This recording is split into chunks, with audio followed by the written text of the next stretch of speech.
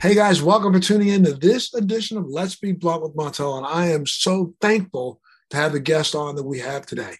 Back in 2018, Michigan became the first state in the Midwest to legalize the possession and sale of cannabis for adult use. But 2018 also marked a historic injustice when a husband and a father of three was sentenced to 5.5 years in prison for his operation of a Detroit City-sanctioned medical cannabis dispensary.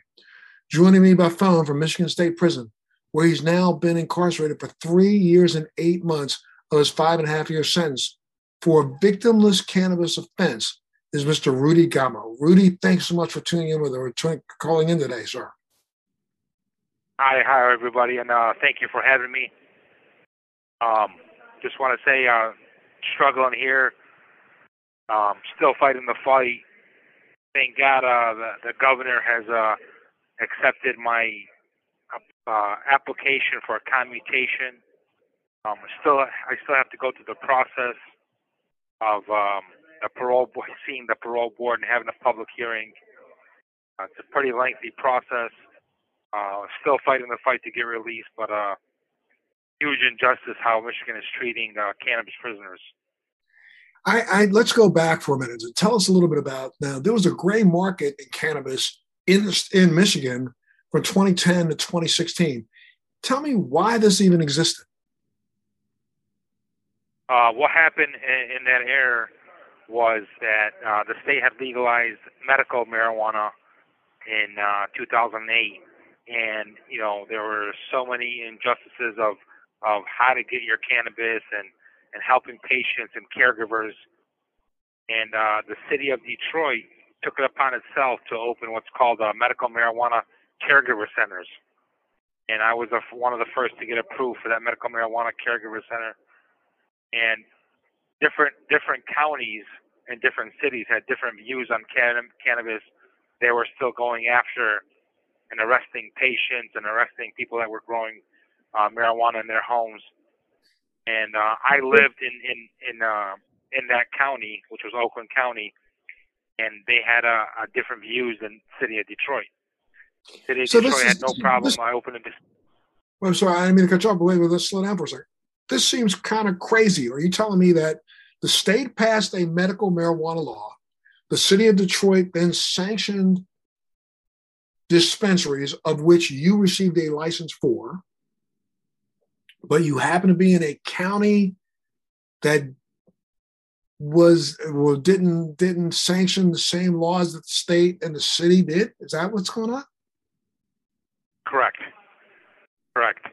And I was growing in multiple homes in that county under the caregiver patient law, and they took it upon themselves to raid all the homes and charge all the homes together and all the growers, and they charged us all as a continued enterprise.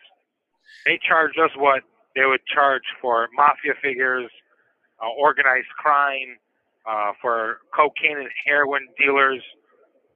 Nobody in Michigan, nobody in Oakland County has ever been charged just for growing marijuana for a criminal enterprise. I was doing everything right. I was depositing money in banks. I was paying taxes. Even the IRS came when they raided us, and the IRS looked at my taxes and said, "We don't want to prosecute you." The federal government, federal prosecutor, DEA, they didn't want to prosecute either. Oakland County took it upon themselves and said, "We'll prosecute him. He has a record, and we're hitting him with a max." Well, charging me 13 charges. I'm sorry, I didn't mean to cut you off, but wait. In the county, well, first off, let me go back. The state allowed for personal grow, correct? Correct. And you were a entrepreneur that owned several different houses, right? Correct. Now, and I found a niche. I found a niche to make some more money on rental properties. And what I did, I set up the rental properties as grow houses, and I'll put a licensed caregiver in there. All the marijuana was being sold and brought to the dispensary. It's not like we're selling to random people on the streets or anybody like that.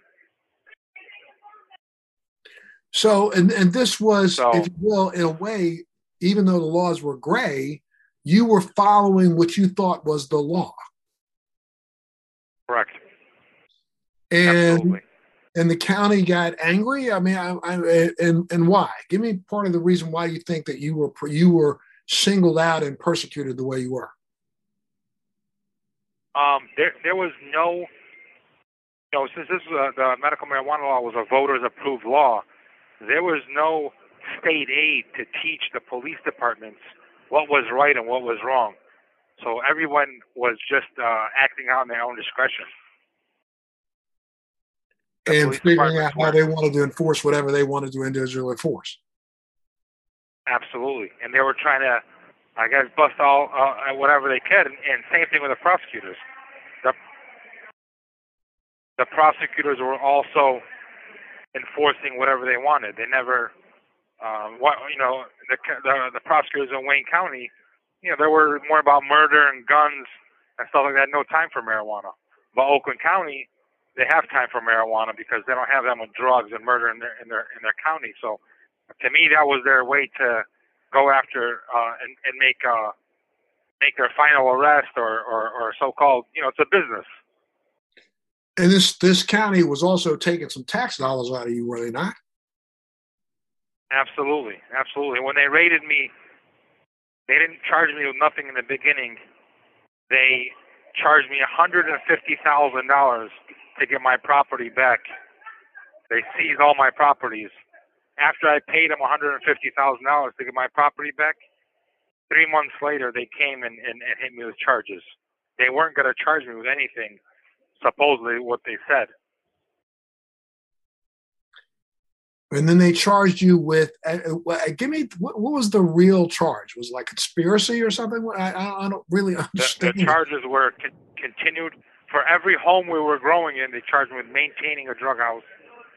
They charged me with growing over 200 plants, conspiracy of growing over 200 plants, delivery of marijuana, conspiracy to deliver marijuana, and then 2 charges of continued criminal enterprise and another charge of conspiracy to continue criminal enterprise.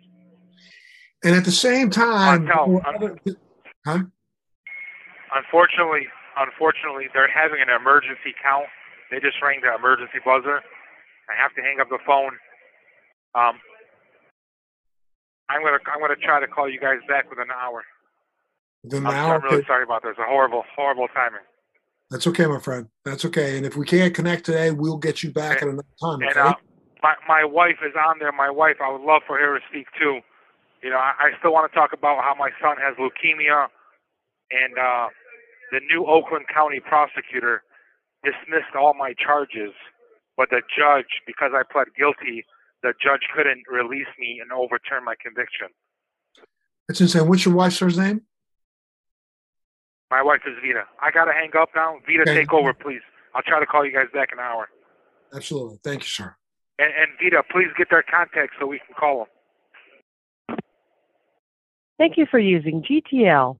I'm right here. So if you want to ask me any questions, I'm right here. Tell me your first name again. I'm sorry. My name is Vida, V-I-D-A, Gammo. Vida Gammo. Were you involved at all? Well, I shouldn't ask you that question. You knew about your husband's business, correct? Of course, yes. And was he doing anything that anybody else in that area wasn't doing? I mean, I'm under the impression that almost all of the dispensary owners were doing the same kind of thing. They had multiple sites that were growing cannabis. No, everybody was doing the same. And he got singled out. Yes, I don't want to point the finger at nobody, but I think a couple people that was jealous of what was going on and how organized their business was. I think somebody got raided a couple months before. And that's what happened. After that, that's what happened. After that person got raided, 3 months after in our house, the police came over at like around 5:30 in the morning. And you were growing some plants in your house too, correct? We were growing what it was the legal limit in the house. Yes, for personal. The legal limit being grown in your house, and the legal limit he probably set up to be grown in each one of the other residences, right? Yes, the other residents were leased though. Like whoever was living in the other residences were caregivers, licensed caregivers, and they with their families, they rented the house with the purpose of growing. So on one side, this is a legal enterprise, but then on the other side, the county looked at it as if it wasn't a legal enterprise. But I mean, your husband has now been locked away for 70% of his sentence. How has this impacted your family? Well, it's more the impact besides the monetary situation. Because I'm a waitress now when my husband is not here, and I take care of the house and the kids. My parents help me still. The other thing, the most, how I can say, the worst thing that happened to us now that he's not around is that my kids, they got lack of support of their father. They're always been so attached to him. We have a 19-year-old, an 8-year-old, and a 7-year-old. And the 7-year-old has leukemia. He got diagnosed with leukemia last year on his birthday. And we need Rudi to be home to go to the hospital for chemotherapy treatments. My son doesn't feel good when he comes home from the chemotherapy treatments. He wants his dad. And he's a boy too. I feel like he needs that discipline from the father. My little daughter, she's daddy's girl. Thank God because the phones in the prison, thank God, that's one of the things that we still together. My kids don't forget about their father. They're very still attached to them. We visit them every week if we can. Now with COVID, we can visit them as how the visits were before COVID. We could touch them, we could hug them and kiss them. Now there's none of that. We go to visit with a mask on, no contact visit, even though we still can say bye and hi with a hug. The whole visit is we don't supposed to touch each other. Stuff like that. It bothers. It affected a lot in that matter in our family structure. Were you able to maintain? Were you able to keep the business up and running when he left? Or I know he said no. When he left, before he even got tried, before his plea and everything, he had to sell the business because he couldn't be involved in that kind of that business. Or he couldn't let you take over. No, he couldn't because I would have been involved. I mean, I'm Mexican. I'm not a U.S. citizen. I'm a alien resident, so I couldn't take that kind of big responsibility, especially because our president wasn't having it, and I would have been scared to have any immigration problems because of it. Are you hoping that Rudi gets released in an early release program? I know right now there's a petition into the governor to see if she could. Yeah, I'm hoping everything goes well and the governor accepts his commutation.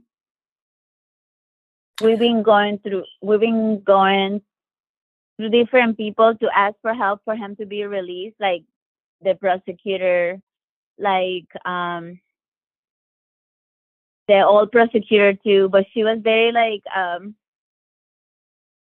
conservative, so she couldn't ever help Rudi to come home. I think Rudi's criminal record doesn't help. But I don't know. Every door that we've been. Sorry, his criminal record didn't stop the state from giving him a license. No, the criminal record didn't stop him for the city actually for giving my license. Everything that he did, he always went and get a permit for whatever he needed to make sure the store was open legally, we never sold to a undercover, and I said never because I used to work there too as a receptionist or whatever is needed. So we never opened the door for somebody that wasn't medically licensed to purchase marijuana or any kind of paraphernalia or anything. So we really don't understand if he did everything right or what it was right by then. Like you say, it was gray areas that people was taking advantage of, not just him. And suddenly, for some reason, one morning, somebody just threw him at the door. That's absolutely insane. And, how is your son doing now? My son's doing better. He's on remission right now, thank God. But he's still take chemotherapy treatment every day at my house. Now I don't have to take him to the hospital, but I still have to take him to the hospital every 3 months. His treatment go all the way to December next year, December 2022.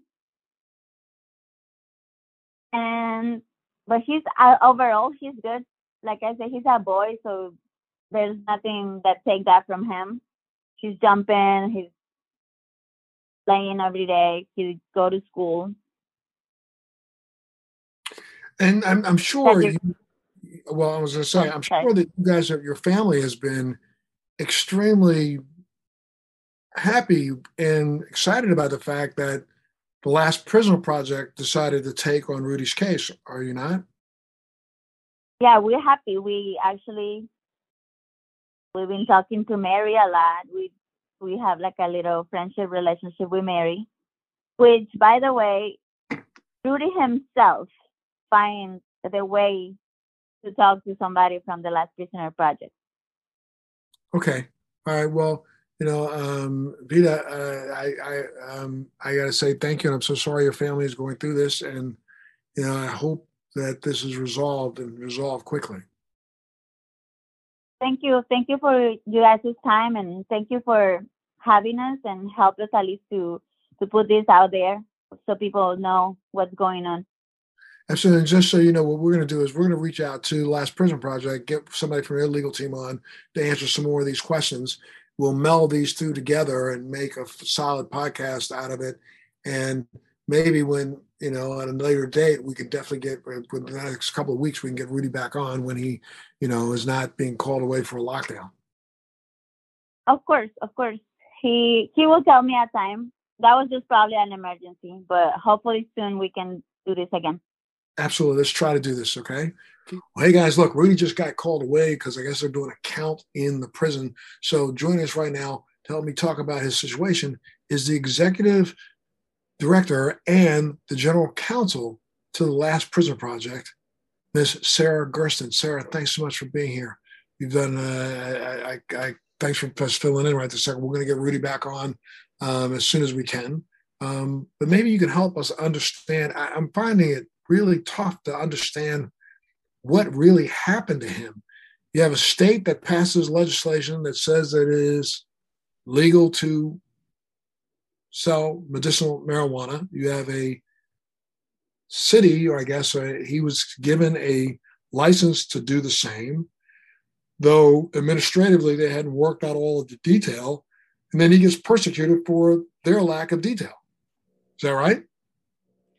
That's exactly right, Montel. Unfortunately, when Michigan passed their Medical Marijuana Act, they did not pass the kind of clear regulations that operators really needed to stay compliant, because there was no clear understanding of what compliance meant in the state prior to them actually passing those regulations.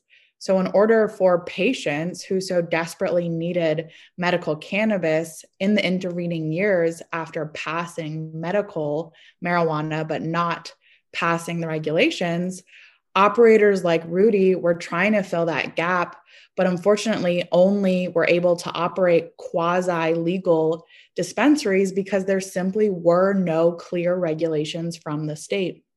But when we say, I appreciate the way you said it, quasi-legal, because they were given licenses from some municipality, correct? Absolutely. And Rudi was licensed by the city of Detroit.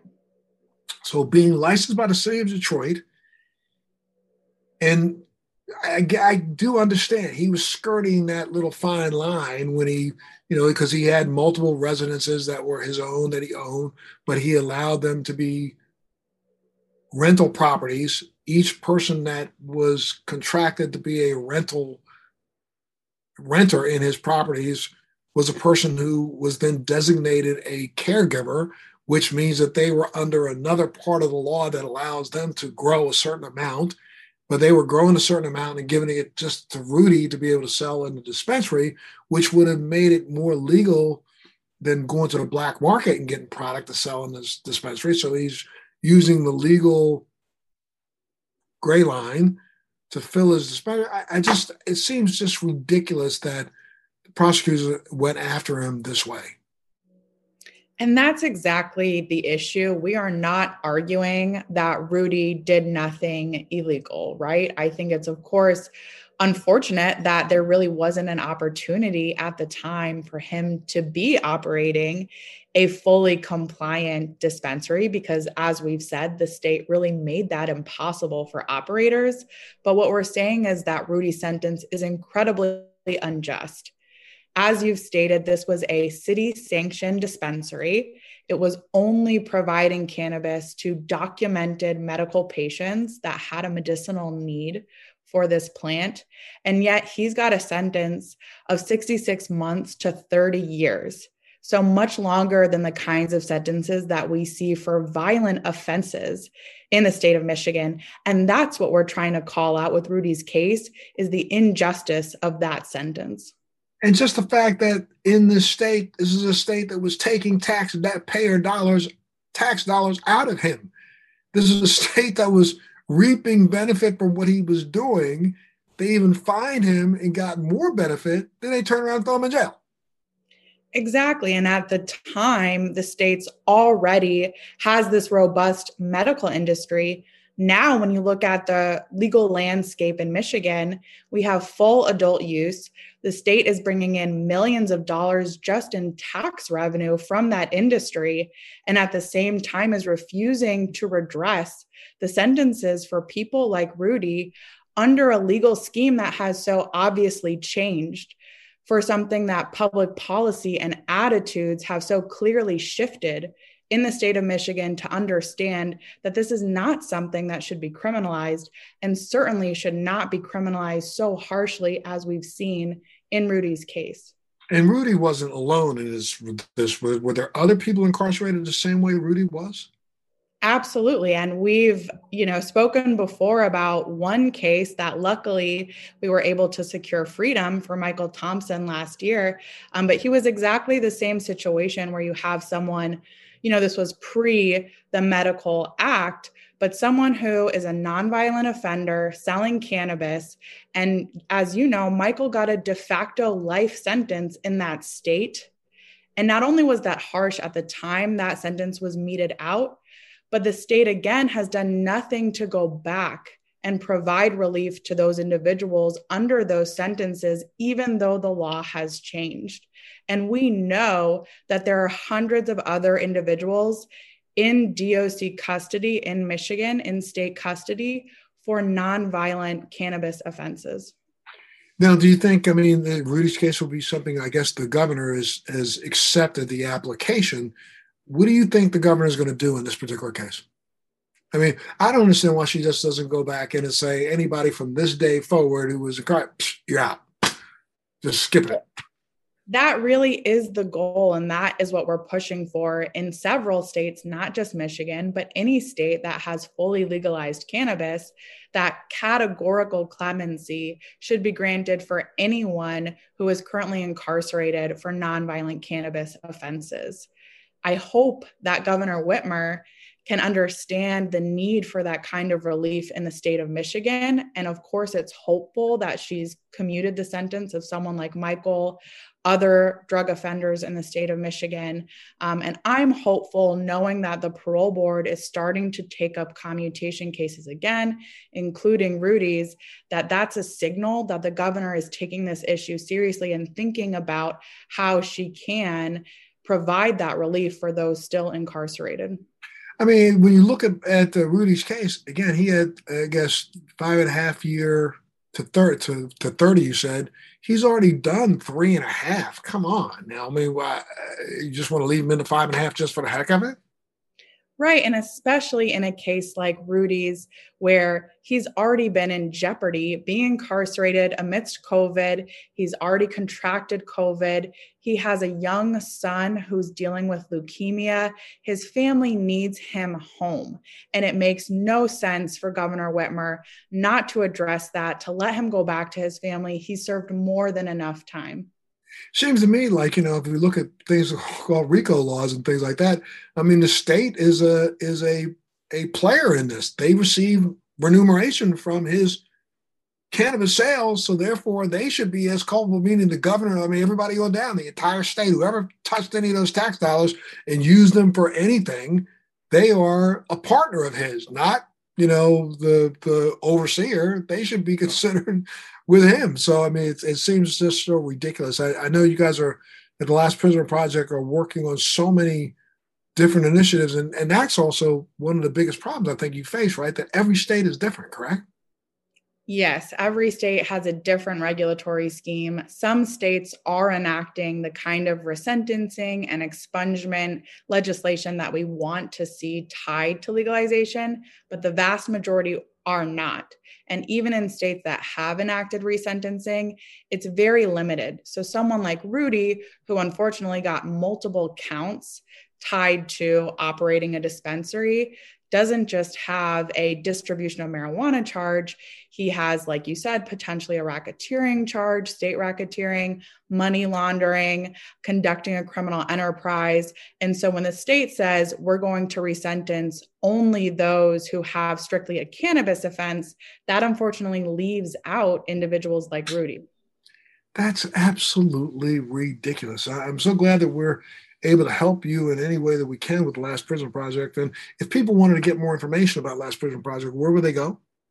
They can go to lastprisonerproject.org, and there you can find more information about Rudi's case, all of the cases that were taken on, and luckily read some of the success stories of individuals that have gotten to come home, rebuild their lives with their families. And that's really the goal of this organization. So anyone who wants to help achieve that mission, encourage you to go to the website, check it out, and get involved in Rudi's case. And of course, I know you won't do it, but I'll do the shameless plug. I mean, come on now, also donate. We need some funding to get this done, correct? Definitely. Of course, funding is the lifeblood of us being able to enact these programs. And a big part of what we do is when we are fortunate enough to have folks coming home, we want to ensure they have the financial resources to rebuild their lives. So a ton of our funding goes directly back to our constituents who are coming home, trying to rebuild their lives. And so it's a great opportunity for people to donate directly to those most affected by prohibition. There you go. Well, for sure. I can't say thank you enough, Sarah, for being a part of the show today. And we're going to get Rudi back on to finish our interview with him. And then hopefully you'll be able to use this on your website to let people hear the injustices that are taking place. Well, thank you so much for having me, Montel, and for having Rudi and sharing his story. Absolutely. Well, hey, guys, well, like you heard, Rudi just got called away for a count in the prison. I don't know why that happened, but he did. But as the magic of editing and podcasts go, we're able to get Rudi back with us right now. So Rudi, Gammo, thank you so much for being a part of Let's Be Blunt with Montel today. And thanks for coming back on, man. Been a tough couple of days, huh? Thank you, Montel. Yeah. Last time we talked, they unfortunately blew some kind of emergency count where we all had to lock it down. They do that like once a month. It's kind of an irritating situation. I can understand, my friend, and I'm so sorry that we had to put off the completion of the interview, but I'm glad you're back. And let's just pick up right where we kind of left off. And we kind of left off with them, you explaining to us what happened and how you wound up in this predicament. And, I want to back up just a little bit more and just ask you, first off, you said that they came, they busted you, they took your property, they required that you pay a fine, you pay the fine. You thought it was all done, right? Absolutely. They weren't talking about any charges at all. To them, marijuana, anyone growing marijuana is a money grab, and that's what they were after. They know if they go arrest your heroin person doing heroin, usually that person doesn't really have any money. For them, it's if someone's growing marijuana, he's a working class person. He has a house, most likely has a car. It's all a money seizure game to them. So what they did, they seized 6 of my properties and charged me 25 grand for each property. I had to sell one of the properties. I paid 150 grand to the prosecuting office and made a check out to the prosecuting office and the Oakland County narcotics unit. And you thought it was done? Grand. I thought it was done. 3 months later, they don't even have the decency to come and call my lawyer. They came and surrounded my house while I was taking my kids to school and came and arrested me in front of my kids, in front of my family. I mean, what went through your mind at that second? Did you think, come on, are you kidding me? I thought this was all over. Yeah, I said, what do you guys, I said, what are you guys arresting me for? What kind of charges are there? Oh, we'll wait till you hear the charges. I said, it has to be minimal. It can't be, what's it called? How many charges are you guys hitting me with? They gave me 13 charges. 6 charges for every grow house I had, maintaining a drug house, growing marijuana, conspiracy to growing, delivering marijuana, conspiracy to deliver, and then 2 more of the serious charges were criminal enterprise and running a conspiracy criminal enterprise, which those charges carry a 20-year max. My bond, Montel, my bond was set at $2 million. What and I've spoken to some people at the last prison project who told me that, what is so insane about this is that at the same time, they charge you with things that should have been considered legal since you were operating under a license or under the authority of a municipality, right? Especially in Detroit, we had the license. In Oakland County, by state law, you're allowed to grow as a caregiver for your patients. And they had an ordinance where they weren't allowed any dispensaries in Oakland County. And there was another dispensary that... You have 1 minute remaining. It's going to take me about 1 minute to call you guys back if we do hang up. But they had another dispensary in Oakland County. They raided, and the person was an older lady. She used to be a police dispatcher. They fought her tooth and nail and finally dropped her charge to transporting marijuana. Over 2 years, they fought with her, and she used to work for the police department. So that's how keen they were on charging anyone that went against or was with proactive for the Medical Marijuana Act. I mean, it almost sounds like it's a setup. They give you the license and then turn right around and bust you. So it's almost like they are kind of trying to prop you up just to bust you. Well, one city was, and they didn't agree with the state law. And the city of Detroit didn't have no problem. They were giving dispensary licenses. But the county of Oakland, they didn't have no dispensaries in there. So, how could you, if one city's doing it and one city's not? Thank you for using GTL. Hello? Yes, sir. Got you back. Thank you. Hey, sorry about that, Montel. Yeah. No, that's okay. So, and it was happening like that all over the state of Michigan. There was no education from the state to the police departments. I even did a couple seminars and symposiums. I used to go to the police stations with an attorney and do seminars for them and kind of go over what the law was. I would take marijuana and I would show them, this is what marijuana smells like. This is what it smells like when it's burnt. And the Oakland County Prosecutor's Office hated that I was doing that. So they were really, we put a billboard right across the Oakland County building that said, vote not guilty on marijuana convictions. And that threw them off the edge. They went nuts after that. And that's probably why they didn't necessarily single you out because there were lots of others arrested near the same time, correct? Correct. Correct. But in some sort, they did single us out because there were at the time they arrested me, there was Vita. Can you put it on mute, please? At the time they arrested me, there was 200 other dispensaries operating in the city of Detroit. Absolutely insane. Doing the same exact thing. Everybody was growing under the caregiver statute, under the medical marijuana law, and they were selling to patients at the dispensaries. Anytime you come to the dispensary, you had to have a patient card. We do a thorough check on you. I never got caught selling to an undercover, somebody that was a non-patient. We had a sign on the dispensary that said free legal help. I was paying for people because people were still getting arrested for the medical marijuana if they were having medicine on them, driving. There was no law on how much marijuana you could drive with, or if you smoked, when you smoked, if you were still high and driving. There was no law on any of that. So people were still getting arrested. And I was paying for attorneys, a couple of attorneys that I worked with, that I still work with. One named Barton Morris, he's the head of the Cannabis Legal Group.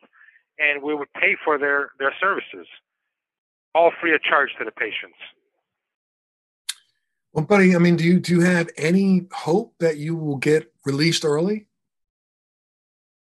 Yeah, hopefully right now the governor has started my commutation process. And I did my initial interview on October 11th. So we're waiting. Right now I'm waiting for a public hearing. If the parole board has interest to release me, they will give me a public hearing, and they will make a recommendation to the governor saying, what my guidelines should be or whatsoever. So the governor is the one who has the final say. And Governor Gretchen Whitmer. Governor, what is that? I'm sorry, that's at the state level. Can the county, I mean, do you have to do something at the county level too?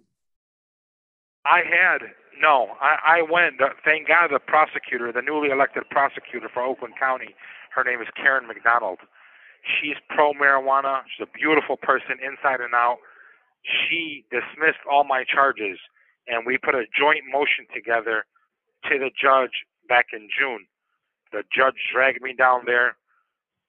I went in front of him, brought my family in front of him and everything, and he said, I'm sorry, I cannot release you because you pled guilty, and he cannot overturn a guilty plea without either newly discovered evidence or retroactive change in the marijuana law, which unfortunately in Michigan's recreational law, there was no retroactive change. That means anyone who had any kind of marijuana felonies before the law went in recreational, their cases would have been dismissed or expunged. So unfortunately, he couldn't do anything. But he did note that he would not object if I went the legislative avenue and asked for the Governor Gretchen Whitmer, to use her clemency powers to commute my sentence. And the prosecutor, bless her heart, she reached out to the governor, she reached out to the parole board, and they started my commutation process. So right now, the fight's not over. We still need all the support and letters to pour into the governor's office to ask for my release. Well, that's what I was going to ask you. I mean, what can people do? What else can they do to help you out? I know your family probably is in need of some financial support. Absolutely. Financial support. Thank God I have family around. Thank God my wife works and the house is we do have our house is paid off. She doesn't have a problem with paying the mortgage or anything. I do have five siblings that help us out financially, and thank God my kids are well and everyone's well and blessed. My son does have leukemia. He's been fighting it for a year. He's going through a 2-year chemotherapy. That's what I need to get home to. And because of the pandemic, they've restricted all visits. Everything in the prison is restricted. This prison is crumbling. Just like out there's a shortage of jobs. The correctional officers here don't want to work anymore. And they're all overstressed, mandated. they're releasing people slowly. I mean, Rudi. I do ask whoever's listening to this if they can write our governor, or they can write the chief deputy legal counsel. His name is Mark Trotton. He's the one that approves the commutation and discusses it with the governor. He's the main person. Again, that's chief deputy legal counsel for Governor Gretchen Whitmer. His name is Mark Trotton. Now, when they let you out, you'll be prohibited from going back into the cannabis business, will you not? I think that's up to the parole officer. I think if it's a legal business and I'm not abusing it in any way and doing work, there is a program that Michigan has. It's called the Injustice Program, where if you did have any kind of marijuana felonies on your record, they expedite your process to get a state license in your name. I don't know if they have those. I think they have another program that in California and Colorado, and Michigan has picked up that process. So you may be able to get out and go back into business the same way you were. But if you try to go back into business the way you were, you end up back. Well, no, now that the state has a adult use rec program, how will that affect the possibility of you getting back into business? Well, I would have to go through that Injust program and get a state license in my name. Crazy. Anything else you want to share? Go ahead. Anything else I can share is, there's still over 40,000 cannabis prisoners. We still have to fight for them. I plan on doing advocacy work with the Last Prisoner Project.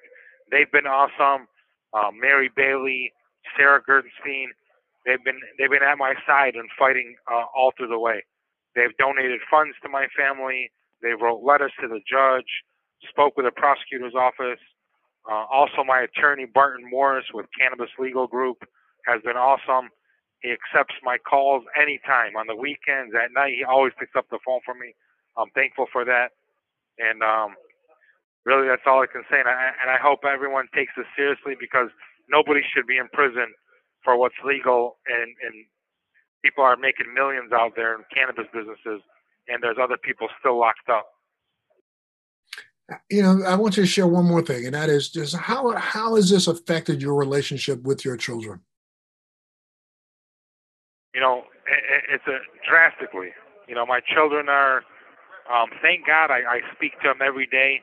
I spend all my time talking to them on the phone. I call them when they wake up, call them when they come back from school, and call them when they come back from home. But my wife has a hard time taking care of my son and giving attention to my other kids. They become very independent. But I try to be the voice of reason. And thank God they still love me. They still miss me. We do have visits. They're non-contact visits, and we do video visits. So my wife still brings them up here. We still have a very strong relationship. I paint pictures for them. I send cards. And I wish every father in prison would do that for their kids, because they need that. And they always tell me, in our language, they call me Baba. It's like another word for daddy. They tell me, Baba, we'll always be here for you. Baba, we're going to help mommy. Baba, it's okay that you're in prison. We're going to wait for you. And that's so valuable to me. That's so valuable to me, to keep me motivated, to keep me focused on out there and not focused on what's going on in here. And I mean, now I asked the question, could you get back into the cannabis industry, or has this tainted you now and made you want to try to figure out a different business to get into, or are you thinking about? I've done construction all my life. If I did get in the cannabis industry, it would be more in the real estate aspect of it. Buying properties, fixing them up, and selling them as licensed cannabis. The cannabis game is so saturated, and it's very saturated right now. There's so many corporate entities that are getting in and buying all the little guys out. I don't think it would be any money to it. But I'm always going to advocate for prisoners. I advocate for cannabis prisoners especially. But definitely I'm going to go back into the real estate and construction market. I know it's safe. I can't take any chances losing my family again or being away from them again. I already missed 4 years of too many milestones in their life, and it's a killer, especially now with the pandemic. For 18 months I didn't see them. They just started the non-contact visits 2 months ago. So a whole year and a half I went without seeing them, just talking to them on the phone. That's insane. Well, it's stories like yours, Rudy, to prove that legalization alone does not repair this long-standing injustices and disproportionate enforcement of our legal system, resulting in the war on drugs like this. I mean, lawmakers and elected officials. Absolutely. Lawmakers and elected officials in Michigan must do their part to ensure with legalization comes a system for rectifying nonviolent cannabis convictions. I certainly hope that the parole board and the governor literally takes immediate action to commute your sentence, Rudy, and hope that you can get home as soon as you get to the family. Governor Gretchen Whitmer used this so strong in her campaign. She said it in her campaign. Oh, we're going to free everyone. I'm going to use my clemency powers. She only released one person so far. She did do the Clean Slate Act, but that's for everybody that was out of prison, out of jail, and has finished with their sentence or active conviction.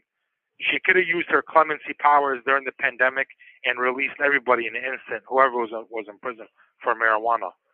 I don't know why she didn't do it, but I hope that the marijuana community really has a keen eye on if she tries to use this as her campaign slogan. You and I both know the marijuana community, organizations, marijuana businesses have big money behind them that comes with big donations. And I hate when politicians use that and say, oh, we're going to do this for marijuana, we're going to do this for marijuana, and they don't do anything to get those donations and those big businesses to donate to them and take their side. I've seen that firsthand. We've seen it at the national level also. I mean, again, remember, we had a president and a vice president. Absolutely. They were going to do something in the first 100 days. And here we are sitting at, close to 200 days, and there's been nothing and no movement at all. So I think that local politicians are doing nothing. I'm not a Democrat or Republican. President Trump has done more for the people in prison with the First Step Act and released cannabis offenders than any other president has done. I applaud him for that. And I just hope that, like I said, I hope these other politicians that use cannabis in their campaign slogan, that they go in and accomplish their goals and do what they're going to say. Or say what they're going to do. I'm sorry. You have 1 minute remaining. Rudi, I got to say thank you so Absolutely. much, sir. Stay safe in there. Thank you, Montel. And I hope you do the same. I hope you get in contact with Mary Bailey and send a letter out to the governor. And you guys can reach out to my wife or my name on Facebook if you guys need anything, or Mary Bailey. Thank you so much for hearing what I have to say and having me on your podcast.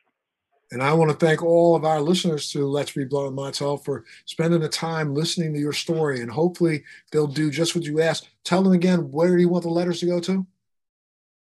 The letter needs to go to the Chief Deputy Counsel for Governor Gretchen Whitmer at the state of Michigan in Lansing. And his name? His name is Mark Trotton. Chief Deputy Counsel Mark Trotton for Governor Gretchen Whitmer. Okay, my friend, we'll do that, and we'll keep plugging away. Thank you, Montel. Supporting you as much as we can, sir. You stay well. Blessings to your family. You got it. And hopefully I'll talk to you soon. And Thank you for using. Well, as you can see, we just lost Rudi again, and that's because of the way that they allow him only a certain amount of time per phone call each time that he gets the call out. But it's so good that he was able to share his story with us today. And I think it makes you understand that, as draconian as some of these laws are, we need to get beyond this. And politicians need to stop paying lip service to, claiming that they're going to support cannabis causes when they truly don't. I mean, I think it's absolutely an abomination that Rudi is in prison. It almost seems like to me that he was set up, given a license, told to operate, just so that they could turn around and bust him for doing what they told him he could do legally. It's time for all of these laws across the country to change. And it's time for us to hold these politicians accountable.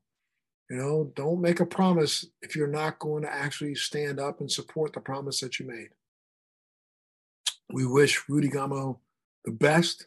Hope that the governor does take on his case and commutes his sentence, lets him out. He's been sitting in there now for 3.5 years on a 5.5-year to 30-year sentence, and he's done his time.